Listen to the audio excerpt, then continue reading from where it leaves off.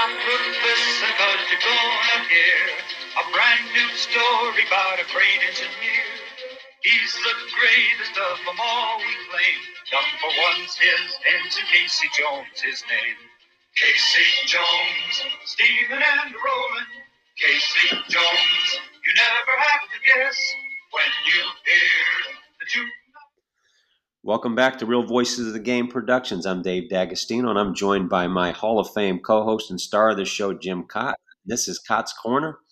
We're on episode 164. 164 in our network here. And before we get going, I want to just say a thank you to our audience, 16,100 subscribers as of this morning. Make sure you download, listen, like, subscribe. And the last two components are important. You have to rate and review.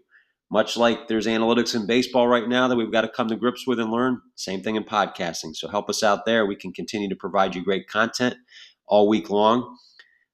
If you're going to stream us, Apple, Amazon, Spotify, or Stitcher, if you have a different streaming apparatus, let us know. I'll subscribe to that as well. Facebook, Instagram, and Twitter.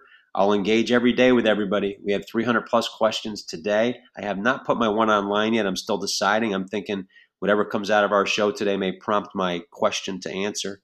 We are now in 72 countries, Jim. We hit Israel last week with Ryan Labarnway. We talked about him last week being a former player of your good friend at Yale. 72 countries now, grassroots to Major League Baseball front offices. We've got the ear of everybody. All we're trying to do is build a better baseball IQ, and you certainly do that every show here. Welcome back on a Friday here, Jim. We appreciate you being here and getting ready for a big weekend here of baseball. Well, thanks, Dave, and happy birthday. The half-century mark, congratulations. Oh, thank you. I was joking with you before the show. Our friends on the other side of the world were wishing me a little premature yesterday about noon, 12 o'clock, 2 o'clock, 3 o'clock. I was getting birthday wishes from the other side of the globe, South Africa, Australia, New Zealand, and I just kind of halted them. I said, I appreciate you remembering, but I still got 12 hours to go here. Yeah. Before we get into the obviously the hot topic is the Scherzer suspension, but I would like to give a shout out, I think, to Rob Manfred, maybe Theo Epstein. I don't know who all's on that committee, but I have never seen the opening of a baseball season. I shouldn't say never, but for a long, long time, with everybody kind of feeling good about how the game is going. The pitch clock has caused hitters, players, broadcasters, media, fans, vendors probably don't like it, but it has really been a positive change. And I think as much as MLB gets bashed for a number of different things, why they certainly, Rob and his crew deserve a lot of credit for the way the season is off to start it that it is. Yeah, they certainly, with the World Baseball Classic being such a big hit, they certainly took advantage of that momentum and could have very easily gone the other way. Obviously, they had all eyes and ears on baseball, and I'm glad the season's going well. We saw the surprise Rays jump out, I think, 11 straight wins, and they had a favorable schedule, but they certainly could have dropped a few. But just hopeful that a lot of these changes don't become major distractions and people just stay locked in on playing the game and adjusting. So, but first topic we were going to get to was as you said, Max Scherzer, the suspension. Rosin's been a topic all week. I guess, as you mentioned, similar umpire in both situations. What was your takeaway from that? Or I guess paint a picture. What happened with Max Scherzer for our audience? Well, I guess now and I think Max has a great case, unless there's something hidden that we don't know about it, but he has a great case against MLB. So you can use rosin, but then they're saying you can't use too much of it because there's a difference between tacky and sticky. Well, to me, the only difference between tacky and sticky is one letter. One word has 6 letters, the other has 5. So when Phil Cuzzy inspected his glove and he went in and washed his hands and then came back out, and they eject him because he's got too much rosin mixed with sweat. Now, he isn't appealing it because he wants to get out there and take his turn in 10 days. The Mets pitching staff is pretty banged up as it is. But, part of it, it's kind of sad that it's come to this. But then part of it, I'm cynical about, because that's been going on in baseball.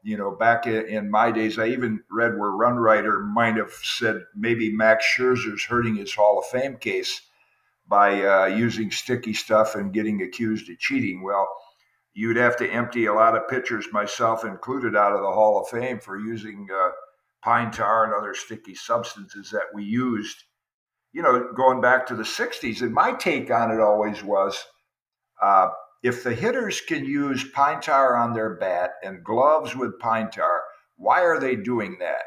They're doing it to get a better grip and control the bat. It doesn't slip out of their hands. Well, that's what pitchers are using that for.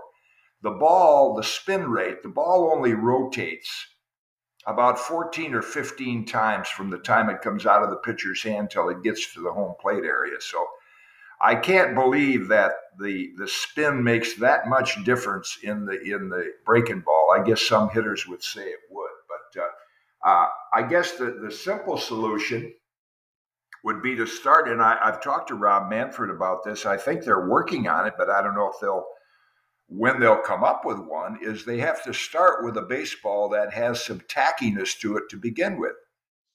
Because it's no different if you're reading a book. Now, we read a lot of our materials online now, but if you're reading a book and you go to turn the page and it slips a little, what's the first thing you do?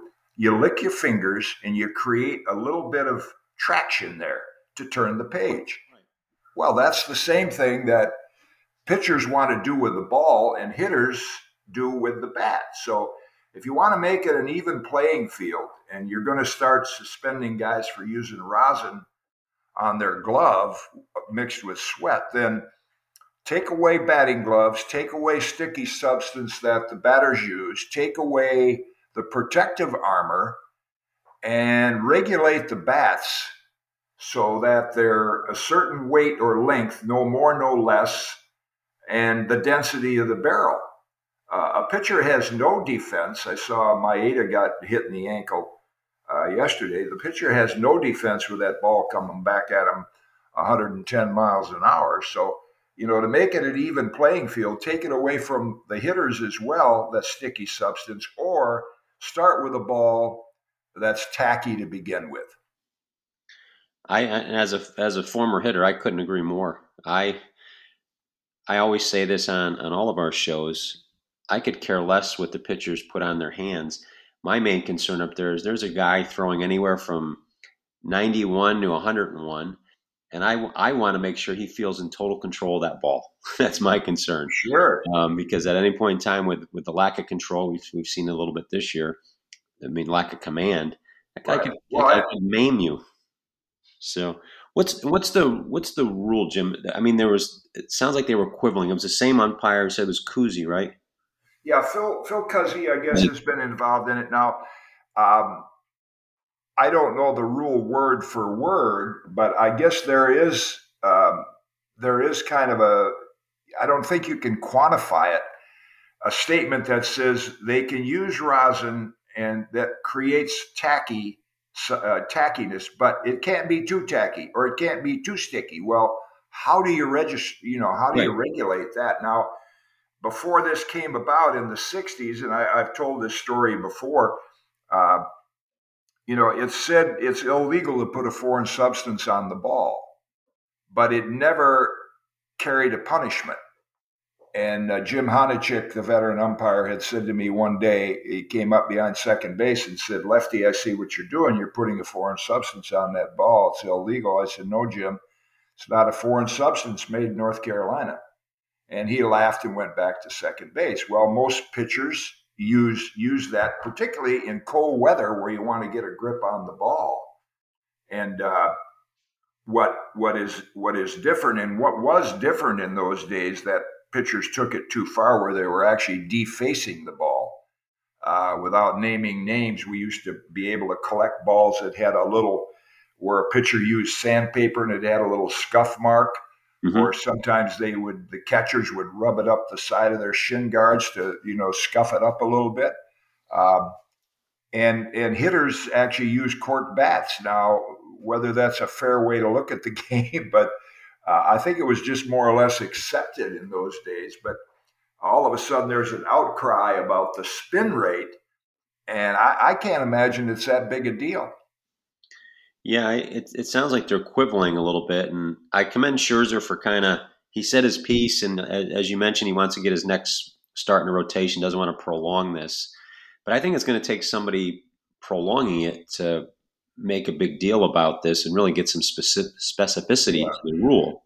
Now, Rocco Baldelli, the manager of the Twins, he had an incident earlier in New York, last weekend in New York, Yeah, where they called about Domingo Herman having too much rosin sticky, and so Rocco was trying to take advantage of the rule that says no, you can't have that much sticky stuff on it. Well, they allowed him to go on and pitch.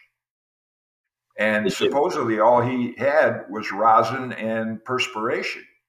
And that's what Scherzer had, but they opted to eject him and subsequently, uh, suspend him. So I'm sure the heads are together in at Park Avenue saying, "What are we going to do about this?" Because if they're saying that rosin is legal and you mix it with perspiration, I mean that's a natural substance coming out of your forehead and in your hands, and you mix Right. that with rosin, it gets a little sticky, a little tacky.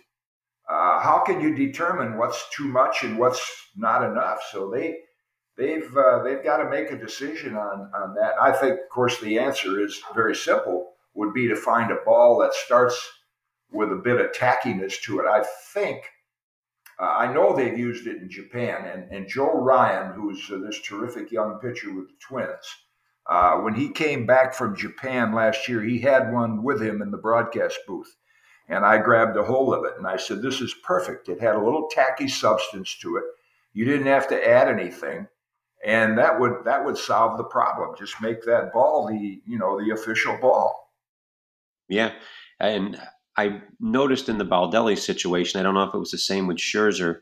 One of his complaints also was that Herman had his own rosin bag in the dugout, and I guess there's obviously a standard one on the mound, but he had an issue with him using his own personal rosin bag in the dugout instead of the one on the mound. Is that a big deal? I've never Well, and unless he had something strange in that rosin bag, I used to, and I know a lot of pitchers did, both on my team and against my team, is on my way out to the mound on a cold day, after our team hit, the bat boy would be bringing back this pad that had pine tar on it that the hitters use.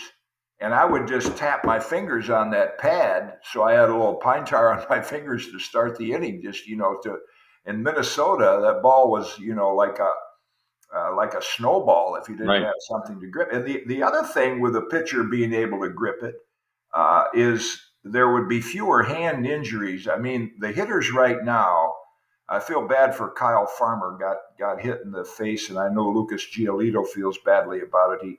It wasn't intentional by any means, but hitters, by and large, start their move into the ball practically before the pitcher has let it go. They dive into the ball because they're so conscious of the high velocity.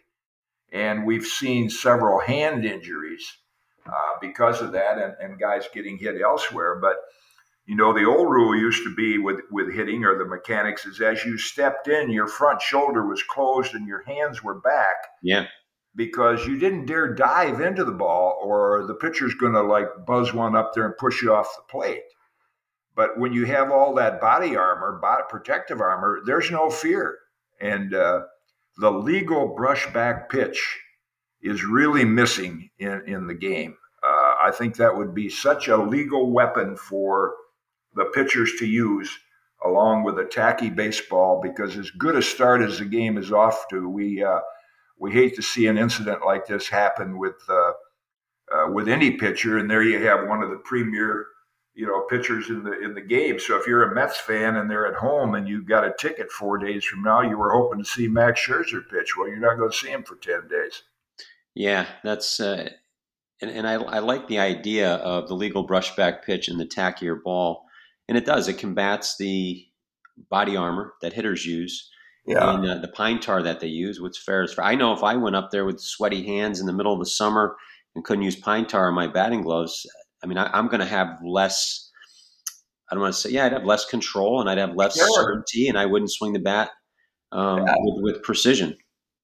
Yeah, or they could make a ball that had a little more of a coarse cover to it, or or something that I think they can do something with. But if they're telling a pitcher they could use rosin, and then you mix sweat, which is natural, with rosin, and then they say, well, that's too much. How do you know that? How can you quantify what Yeah. is enough rosin and what isn't? What's tacky, which is legal? What's sticky, which isn't?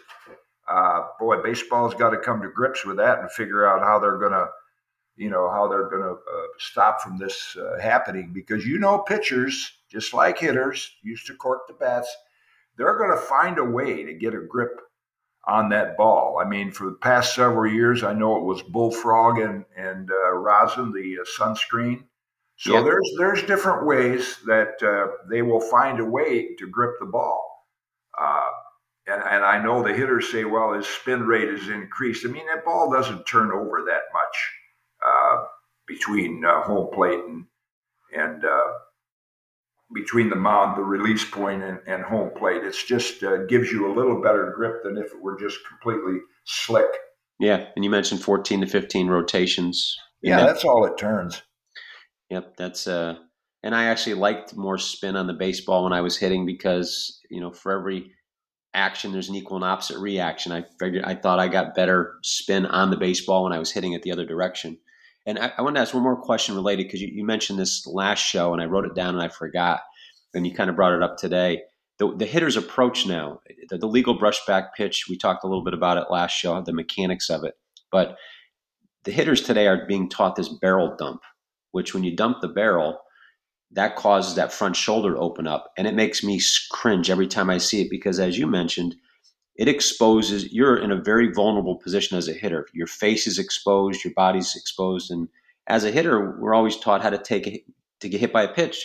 You start that movement backwards, you take it on the back of your shoulder, and it Right. protects you. It's to be safe. I mean, do you see that with the hitters as well? Is that in addition to diving in? Is that? Oh yeah, it's been going on for a while, and I think it's the increased velocity that's caused hitters. Years ago, in a legal standpoint, I remember talking to Chili Davis, and who was a terrific switch hitter in the big leagues for many years, and as he got a little older, the bat was a little slower. So he said, I have to cheat on this guy, his fastball a little bit. By that, he means I got to start a little sooner.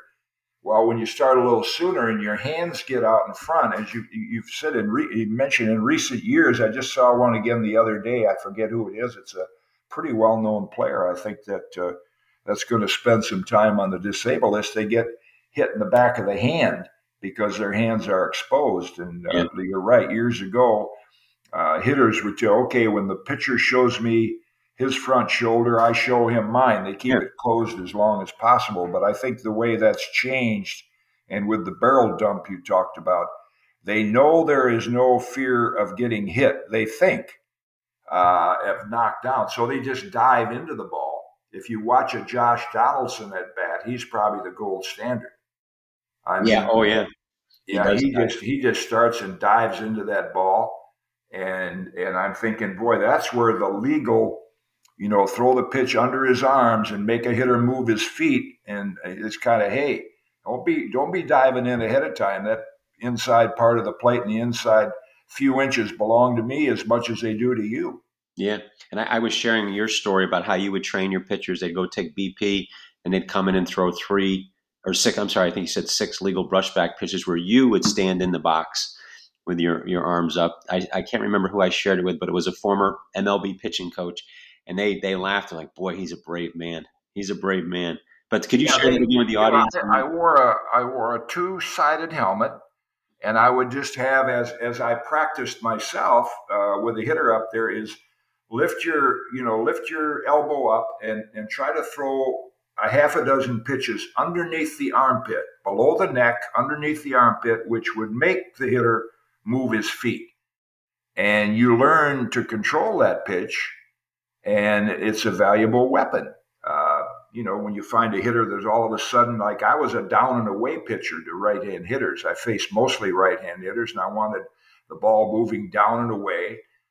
and they'd hit it on the end of the bat if I executed my pitch. But if they dove in and they started hitting the ball solidly to right field, then my defense was, okay, I've got to push you off the plate, not hit you, to protect and keep that outside corner fertile, because that's my zone. Yeah. I need to own that zone to get you out. So the legal brushback pitch is a valuable weapon. Yeah, and I see a lot today too. Again, I keep wanting to move on, but you keep bringing up great points. I don't see guys move in the box anymore like they used to. So I watched something on Pete Rose the other day, and he said there's 6 ways that I could get myself out of a funk. I can move up in the box, back, close to the plate, further away, choke up, choke down on the bat. I see guys digging those feet in there, and maybe that's a part of what you're saying. There's no legal brushback. They dig in that back foot, and I'm not too far removed, I guess, but that was like a telltale sign, like you were going to get dumped if you did that. Oh yeah. Like Gibson might walk off the mound and say, "How much deeper are you going to dig that hole till I'll make you move out of it?"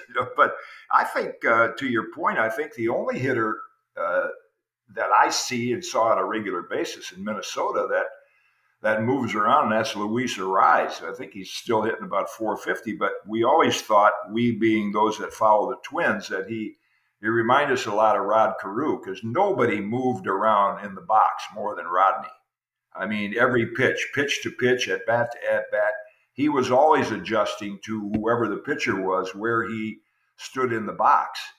And, sinker ball pitchers, you'd find seasoned hitters try to get way in front, so you catch that ball before it has its maximum sink. Sometimes they'd get, I forget who it was, that got called out for actually stepping out of the box on the front side of it because they got in the front of the box too much. But the hard throwers, guys might, stand in the very back of the batter's box, and the sinker ballers, they'd get way up front. Yeah. Yeah, I don't see that anymore. And I saw that video. Pete Rose was talking to A-Rod and Frank Thomas, and even they were surprised by it. And they're, guys that are retired. So it's been going on a little while. Want to move into, we're talking pitching right now. Notice a lot of base stealing going on this year, which is exciting. I love the stolen base. I know the bags are bigger. The pitch clock has something to do with it, where guys are, you can time it a little bit, and you can only throw over a certain number of times. But the bigger picture, and again, you obviously pitched a long time in the big leagues and was a pitching coach, and then all your time in the broadcast booth. Are pitchers being taught how to hold run? This generation of pitchers, have they been taught how to hold runners on? I really don't know that. I'm obviously, and I don't say that, I just say this kind of tongue in cheek, cynically. I'm not bitter about it, but I don't get asked by current pitching coaches or pitchers how I did things. They just, they rely on different sources. But when speed became a factor in the 70s, when the Oakland A's had Cappy Campaneris and they had Bill North, and then Charlie Finley signed this Herb Washington, a famous sprinter who was a designated runner. Then holding runners on became much more important.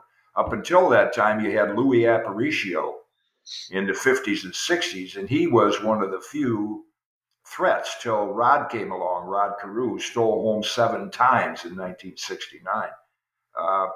But that's where Johnny Sain taught me the slide step, where I think I was the first pitcher to ever use it, and where you anchored all your weight. You kind of sat back on your back leg, and then you just sprung toward home plate. I didn't have a particularly good move to first, and I didn't throw to first very often. I would step off one time, but that's all I needed. But I could hold the ball and hold the runner because he didn't know if I was going to throw over there or not, and then quickly unload it. I got to where I could unload the ball from movement to mitt in less than a second. I'm sorry, 1.8 seconds. No, it was less than that. It was less than a second, and we really didn't give up many stolen bases, because one of the best compliments I ever got is that Lou Brock told me, "You're the only guy I didn't try to steal on, because I couldn't read you, because I never knew when you were going to start your motion." So I think that's really what the pitchers would have to learn to do, is use that slide step motion but they probably would not be taught that because modern coaching would say you're not able to get maximum velocity by doing that. You're right. What they don't realize is what it does to the hitters, and that's what Brooks Robinson told me. He said, boy, you picked up a foot on your fastball. I said, Brooksy, I'm not throwing any faster than I did, probably not as fast, but the ball's getting on you quicker because my motion, I'm releasing it quicker, and I'm not giving you as much time to start. As you know from being a hitter, when you see the pitcher begin to wind up, you begin to kind of load up on your backside or whatever you do to start hitting. Well, with that slide step or quick motion, you took that away from the hitter, so the ball got on them quite a bit faster than they anticipated, even though the velocity wasn't faster. Oh yeah, I hated guys that quick pitched like that. You're timing their leg and their shoulder, but you use that to time the separation between the hands and the ball from the glove and the ball, and it's all got its order. And anytime, that's all you got to do is get a hitter off just a little bit, and you got yourself a pop up or a rollover. And now I think I understand that teams and baseball may have to do something about that too. They're starting to instruct their hitters to call a legal timeout. And they get one per at bat or something. It's like basketball now, right? You get a 30-second. So that's what my good friend, the late Bobby Mercer, he tricked me out in San Francisco. I'm hooked up with Ed Halicki, nothing. We're breezing along. The game ended, I think, at about $1.35, and it didn't end the way I wanted it to. But I really was, just quick pitch, quick, give me the ball, throw it up. So Bobby, and in those days, hitters could do this. He called time and he asked for the ball. He wanted a new ball. So as I was lobbing the ball into the home plate umpire, he got in the box and got himself ready. And then I went and with my quick pitch, and he was ready for it, and he jerked it over the right field wall, beat me 1-0. And we got a chance to work Yankee games together. We talked about that at bat quite a bit, but that was the one defense hitters did. And I don't think hitters or pitchers could call for a new ball anymore. No, and that's the thing with all these rules, the over legislation. I know we've got to work through it and deal with it. That cat and mouse that you and Bobby Mercer played, that's what I hope is not missed in this game with all that stuff. So when you're on the mound, I know you said you didn't have a great pickoff move, but you found a way to keep that runner off balance. I notice when guys look over, and I've asked some pitchers this, younger pitchers, and they're professional players. What are you looking for? And I get a long moment of pause. I sense sometimes they're just peeking over just because that's what they feel they're supposed to do. When you were looking at a runner, what were some indicators, or what were you looking for? Length of lead. I know it's different for every guy, but what were some things you'd look for? Yeah, that's good. That's a good point, because I had an advantage. I was left-handed. The Red Sox had a pitcher, and he went on to pitch for a few other teams too. Clay Buchholz had a nice career, but he had a phobia. Without even thinking, he was so drilled into his head to throw to first base that he could have a tank leading off first base and he'd throw over there just by habit.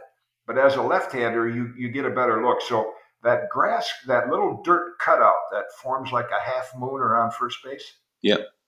Now, I think they've altered that in some stadiums, but I would find out where a base runner had to be before it looked like he's going to go. I didn't want him to get beyond that certain point.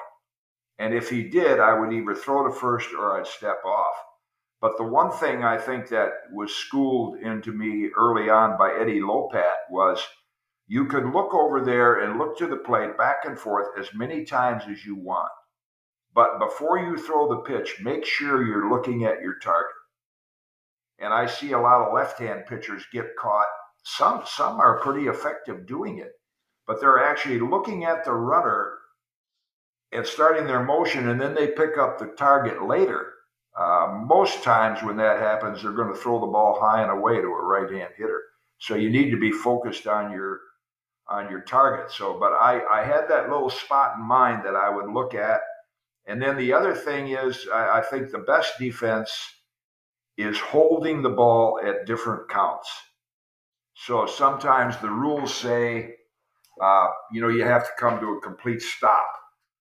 The pitchers like Phil Niekro, Nuxie used to he used to abuse that a little bit because as a knuckleballer, a lot of guys try to steal for second base on him. So he would barely stop. But technically, you're supposed to come to a complete stop at the belt.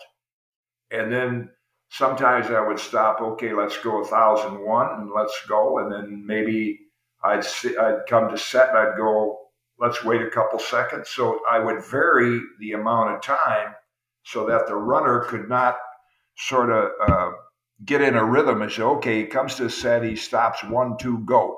So I'll know when to go. So I think that's another defense that that pitchers could use with a man on. But I would be surprised if anywhere that's taught in the big leagues today or in any league. Yeah. Well, I know with the pitch clock and whatnot, there's some strategy that runners are getting running jumps to second at certain times. My distances, I can give them out now because I'm not stealing any bases anymore at my age. So mine at first base, I try to get to that 13-foot mark off the bag, and I knew if I could get there, I had a pretty good shot. And then at second base, it was 21 feet. If I could get to 21 feet, I was going. And then I used to hate pitchers that held the ball because I tried to stay on, being a basketball player too and whatnot. I tried to stay on the balls of my feet at first base. That's an athletic position. But the longer those guys held it, and I talked to a pitcher the one time, I asked him, what are you looking for with me? And we were very candid with each other.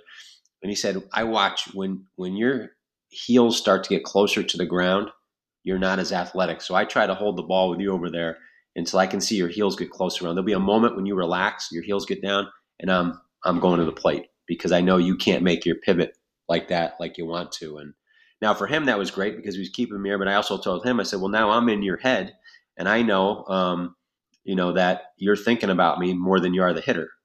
So it's those are the cat and mouse games that are fun with there. But yeah, my heels, I hated that when they held it. That's where you use the oxymoron. Speed slows the game down. That's right. Because you get a fast runner, and all of a sudden you're going to pay more attention to him, and that's why for me the best defense was varying how much you hold the ball, and then going to that slide step where I could keep him from really getting a bead, and I found that. The hitter lets you know. I think by the release, the hitter will let you know if you don't have enough on the ball. But I found even with that slide step, without a full turn and a powerful move, the ball got on the hitter quicker anyway. Yep. So, that was the main thing I wanted to do. I love that. I think it's that all the young kids listening and the pitching coaches and parents listening, that's something that I would encourage that you start incorporating into your child's pitching repertoire, because as a hitter, I can time any fastball eventually, but that slide step messes with your timing as a hitter more than anything, I would say. But those are great tips, Jim. I think our audience appreciates that. I know I do. That was my selfish question of the show. That was for me. So okay. With kind of staying on the base running thing, we saw Javi Baez have some faux pas on the bases. I'm being polite with that word because I can't use certain language on the show. But did you happen to catch his incidences with? Yeah. With there, he hit the. And I guess I can paint the picture. His first one was he hit a shot instead of sprinting out of the box. He did his look at me situation and had another incident on the bases where he just forgot outs. And give your take as you can see it from many angles. Ball player, coach, broadcaster. What would your take be from all three of those angles? Well, I've seen it over the years, and it's always annoyed me. And I've always appreciated the stat that Kirby Puckett had, as they timed him going from home to first the last year he played, the same time his rookie year. He got out of the box and he was full bore, even though he wasn't a fast runner, probably 4-point-something to first base, but he ran hard. Whitey Herzog, when George Brett came up, George hit a ground ball and he didn't run, 100% down the first baseline. And Whitey called him in after the game and he said, "Do you have any trouble running hard until you're out?" Obviously, George, no. Well, this is the one thing I want you to do. You run hard until you're out because you're my star. And if you do it, everybody else is going to do it. They have no excuse. So all these, what we see with hitters now, getting a hit, looking in the dugout, celebrating, not watching where the ball. I just blame management on that. I can't believe Tom Kelly would tolerate that for a minute. Uh, and if you look at Pete Rose, when Pete Rose got a hit, a single, he was a third of the way to second base, or at least a fourth of the way. So if that outfielder bobbled the ball, he's going into second. Yeah.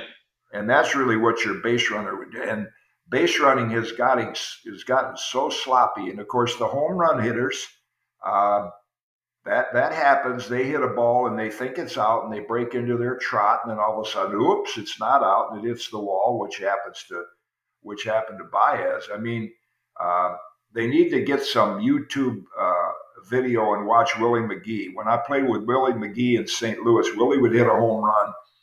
He'd sprint around the bases. He'd come sit down next to me in the dugout. I said, Willie, you just hit a home run. You could take your time. He looked at me. He said, that pitcher feels bad enough. He said, I don't even want him to know who hit it.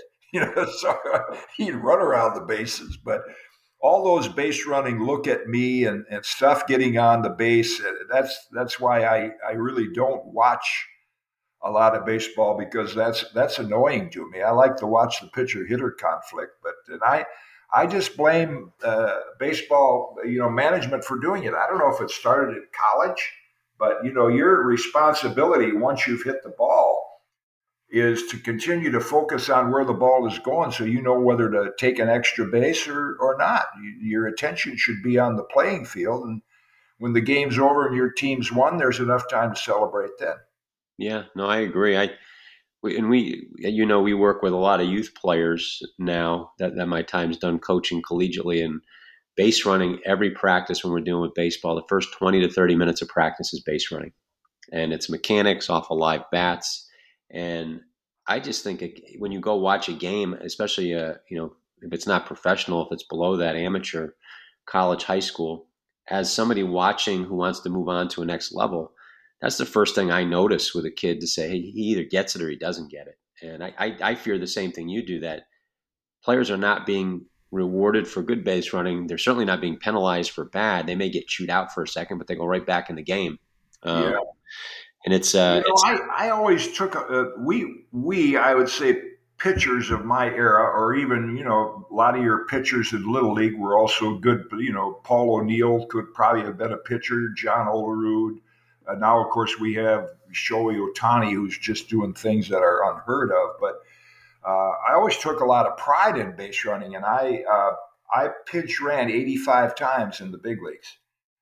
And if I wouldn't have gotten picked off, that crafty veteran Steve Hamilton, I went in to run for Harmon, and I was about 4 steps off the bag, Harmon Killebrew, and Hammy threw over there and picked me off. Other than that, I would have been 5 for 5 in stolen bases.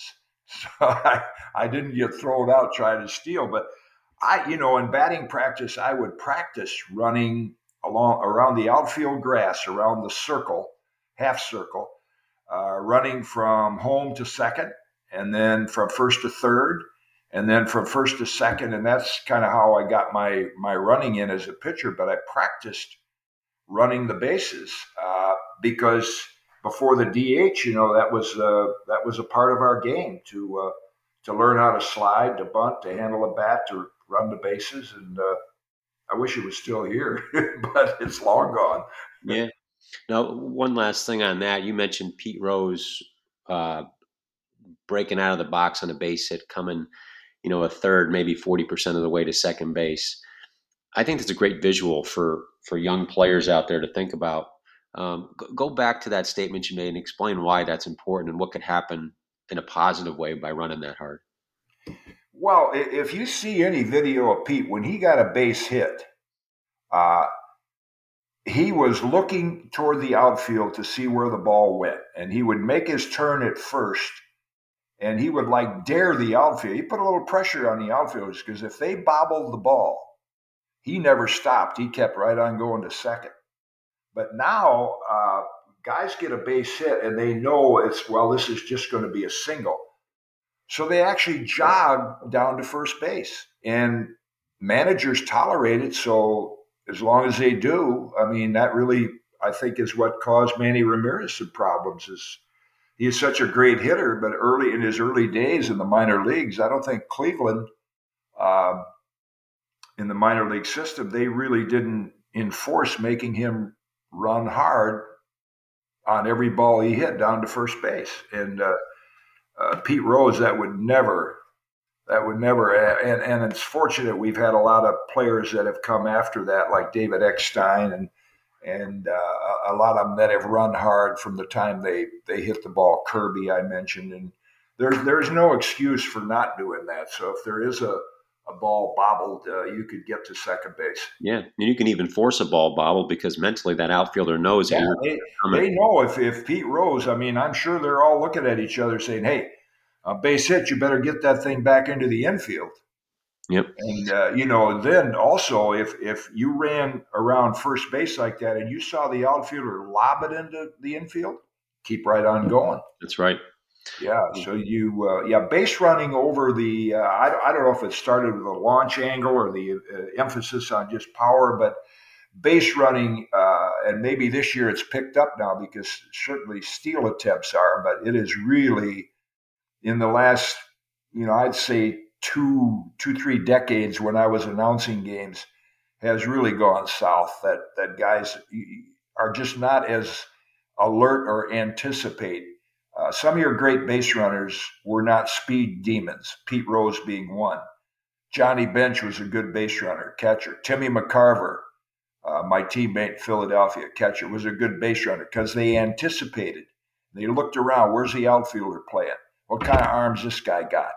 And they anticipated that. Baseball is a relatively slow-paced game, but when the ball is hit, things happen in a hurry when you're on the field. So you have to think ahead of time and anticipate, what you can do as a base runner. And I just don't see that happening very much now. Yeah, I agree. And for the kids out there, you get on base, there's no excuse for not knowing the outs. In fact, you should show the number of outs, give a verbal and a visual to your base coach, let them know. And every single pitch, you should be checking the outfield, moving your head left and right, see where they're playing, know the outs, see where the outfield's playing, so you know if you can take that extra base in the bases. So great info, Jim. And I want to get to the Atlantic League, but I had one more player question for you. And I just saw this late last night. Madison Bumgarner. I mean, he had a kind of a string of dominance for the Giants. He's just been designated for assignment, and his team ate $34 million to let him go. Did you have much? Did you get to see Mad Bomb pitch during his prime? And I mean, what can we hope from him? Do you think? Will he reach? Oh, he was my favorite. I looked up his record, and it wasn't a career of long, effective years. He had really probably 5 solid years. Yeah. But he came up when he was 19 and pitched a World Series game at age 20. And then, of course, with those 3 championships, he was such an impressive. I looked it up. He was 8-3 in postseason. Even had 3 complete games. Came in relief. I just love Mad Bum when he was just a hardcore rare back, and here it is. I saw him up close in spring training a few years ago. I'm trying to think of who he was with at that time. I mean, he's built he's 6'4", 240. Yeah. I mean, he looks like a linebacker, a defensive end or something. But, if you've been that type of pitcher your whole career, and it happened to Steve Carlton, when Lefty lost his slider, just that little bit of break on his slider, he did not have other things to go to. That's what made Tom Seaver so great, is he learned how to change speeds like a Jamie Moyer. And I was fortunate that, that I was, I guess I'd say I was a power pitcher in my early minor league years and early big league years. But for the most part, once you suffer a little arm injury of some kind, not a serious one for surgery, but you learn how to pitch. You learn how to change speeds and rely on control. And I don't think Mad Bum probably had to do that. He just lived with the power.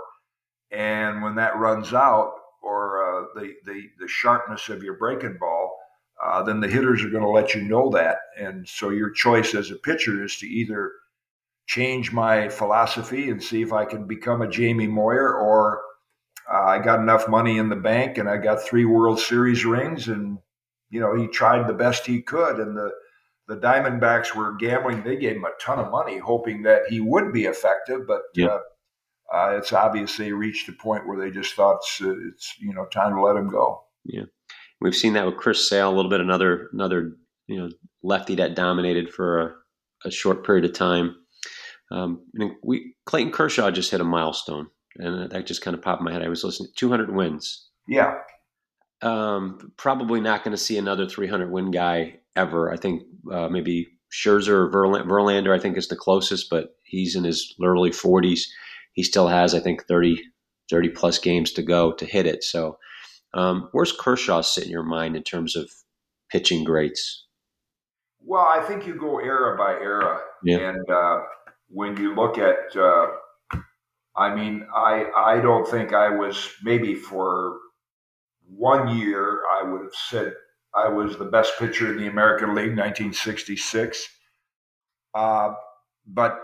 But not always, maybe in the top 3 or 4 several years. But when you look at Clayton and 200 wins, but you look at his career and how he has been the best and has won the Triple Crown. I mean, pitching on a 5-man rotation now, unlike his predecessor, Sandy Koufax, who was in every 4-day and 320 innings a year, because that's the way we were trained, and pitchers today aren't trained that way. So certainly you've got to put him up there as one of the greatest of his era. And I think Verlander, I know in his mind he still feels like he can win 300. Yeah. And more power to him. I mean, there's another guy. You stand up next to him at 6'5", 245 or something. I mean, these guys. I stood out at 6'5", 240. I pitched early in my career, but I wasn't carved like these guys are. We didn't go to the weight room. We went to the ice cream counter or something. But so they're just so well trained and conditioned that a guy like Verlander, he could do it. You have to have a good bullpen because you're not going to pitch complete games anymore. Yeah. But if you have a good bullpen, that can cost a lot of pitchers a lot of wins if they don't have a guy coming. That's why I think Felix Hernandez won the Cy Young a few years ago, because he only won 12, 14 games, but he pitched a lot of great games, but wasn't around for the finish. Yeah. Or they don't go deep enough in the game to qualify. Right. Win. That kind of brings me to our last topic here. And I've kept you on for almost 50 minutes today. I appreciate the time. I know our audience does too. But the Atlantic League, which has been notorious, an experimental Frankenstein type of league for MLB front office. A year ago, they had a rule like stealing first base. If there was a pass ball anytime during the at-bat, you could actually steal first base and just start running. This year, they've got the pitching rule where if your pitcher doesn't go, I believe it's 5 innings. I don't think it's 6. I believe it's 5. If they get pulled before 5 innings, then you lose your DH and your pitchers have to hit the rest of the game. That's one of their rules. They're also experimenting with a ghost runner rule, which I haven't heard from since, my days in gym class playing kickball, where you can put a ghost runner out there. But any thoughts on more so the pitching rule? Will that help with conditioning guys mentally, physically to pitch longer now with a little carrot stick? I don't think I like that rule. I mean, they're going to be. I looked at. They always said. I said fans. Oh, you guys pitched a lot of complete games. Yeah, I had 180 complete games, and on those days, I really had it together. But that means that there were like 300 and some other games where I was either pretty average or a lot less than average. So if I'm getting knocked around in the 3rd inning. I don't want my manager forced to leave me in the game for 5 and jeopardize a chance to win the game. Yeah. And I think the Savannah Bananas are a nice attraction for fans, good entertainment. They do some pretty bizarre things. They're even going to play a game at Cooperstown this year. But that's just entertainment. But I think I like the pitch clock and what it's done for the game, and let's just not go out of the box too much. I think what's been done right now is good. People like it, so let's not try to take it to another level. Yeah. Is there any rule right now, we've watched a little bit of the season, any rule that you would kind of pull back on and say, this is just not making baseball Well, fun? I've never liked the reliever having to face three hitters, and Yeah. neither do managers, because that takes strategy right out of the game for the manager. I mean, I was fortunate; I got a World Series ring and got to pitch my last couple of years for the Cardinals by being a lefty, specialist. Maybe face two guys, one guy, sometimes an inning. And now, I would come in, for example, to face, say, Chris Chambliss, my good buddy Chris Chambliss. He's a left-hand hitter. Well, if I did get him out, Whitey Herzog didn't want me facing Dale Murphy or Bob Horner. He wants to bring in Doug Bear, Jeff Lottie then. So that just tampers with the strategy of the game. I still wish that one wasn't around. Yeah, I agree with that as well. I don't think it would. Is there a rule that you would implement? Anything you've I know we talked about the tacky baseball. I like that as well. Any Yeah, that's the thing. I don't think any more rules. I don't really care. I like it with the way today with the pitch clock. To me, what it has allowed the games I have watched, because I want to watch Pablo Lopez and Cole. That was a great one. I like to watch Yes, Joe Ryan. But what it's done by giving players less time to think is that it is their intuitive natural skills have come out. I They like don't that. step out of the box and rewrap. They're in there. Okay, what's the next pitch going to be? So I like that kind of action. So I'm just afraid that the more rules, the more we're going to slow things down. So I kind of like it the way it is. The other day I was watching a game. Oh, I was talking to my good buddy Jr. John Reynolds, who's a stage manager out in California. So I had actually a golf question to call. So I got a hold of Jr. Game was in the fourth inning. He said, "We'll talk after the game." So I'm sitting here watching golf. Next thing you know, the phone rang. I said, "The game's over already?" I couldn't believe it. So I like that part of it, that there's action, and I think the fans and everybody do as well. So I like it the way it is right now. Well, I agree. I'm enjoying watching baseball again myself. I've watched Yeah. more this early season than I can probably say I watched the last 3 years combined. Yeah, I Maybe. watched Josh Hader finish off that game the other day, and it was good because it was a tough at bat that somebody put on him. It was one of the Braves, might have been Riley, but as soon as he got the ball, it's back on the mound. Here it is. Like, and that's the way Goose used to pitch, and Bruce Sutter, and all the great relievers, and we're seeing that come back again. Yeah, and I watched Aaron Judge hit yesterday, and he's adjusted. He doesn't leave the box at all. That's good. He's That's he's good. he's adjusted to that. Well, kept you for a long time today. I appreciate the time. What did we miss today? What do you want to leave the audience with today? I don't think I think we covered on just about everybody. I was going to say the Scherzer thing was the big issue, and thanking the commissioner and his staff for the uh, what they've done and what's done for the game. But I think just there's a lot of exciting things out there. I haven't seen the phenom yet for the Diamondbacks. Is it Corbin Carroll? Yeah. Yep. They're talking about him being the best player ever. So there's a lot of young stars, and even when I look at the Pittsburgh lineup, I saw Charlie Hayes' son hit his first home run, but there's a lot of those lineups. I couldn't name one player because they're all such new names. Yeah. But we are seeing a lot of exciting young players when I read the MLB at Bat app the next day, seeing how a lot of these young players are really doing well, and that's fun to watch. Yep. And Fernando Tatis is back. We didn't touch Yeah, on him. right. What's your hopes and dreams for him? Well, I hope he just. I think he's learned his lesson, and I think, of course, he's got quite a showman there in Juan Soto and Machado. I hope they just keep their head about them and play the game, and not too much fancy celebrating. Just play the game, and when the game's over, there's time for celebrating, and they can prove the Padres that they have the strong team that they think they've put together. Oh yeah, imagine him. He's probably not even in the top three right now in that team in terms of talent with the talent Yeah, they have, and they had him in right field. That's where they're slated him. So that's going to be fun to watch. Well, Jim, I appreciate your time today, and always enjoy doing the show with you. I feel like I walk away getting smarter each time, and our audience does as well. And 16,000 subscribers, 16,100. I don't want to leave people out. Download, listen, like, subscribe. Make sure you rate and review so we can work hard to work with the analytics of podcasting here and continue to provide you great content each week. Apple, Amazon, Spotify, or Stitcher. We'll stream on there. Let me know if you have another one. I'll subscribe to it. Facebook, Twitter, Instagram. I think I've got my topic I'm going to answer today based on this show, Jim.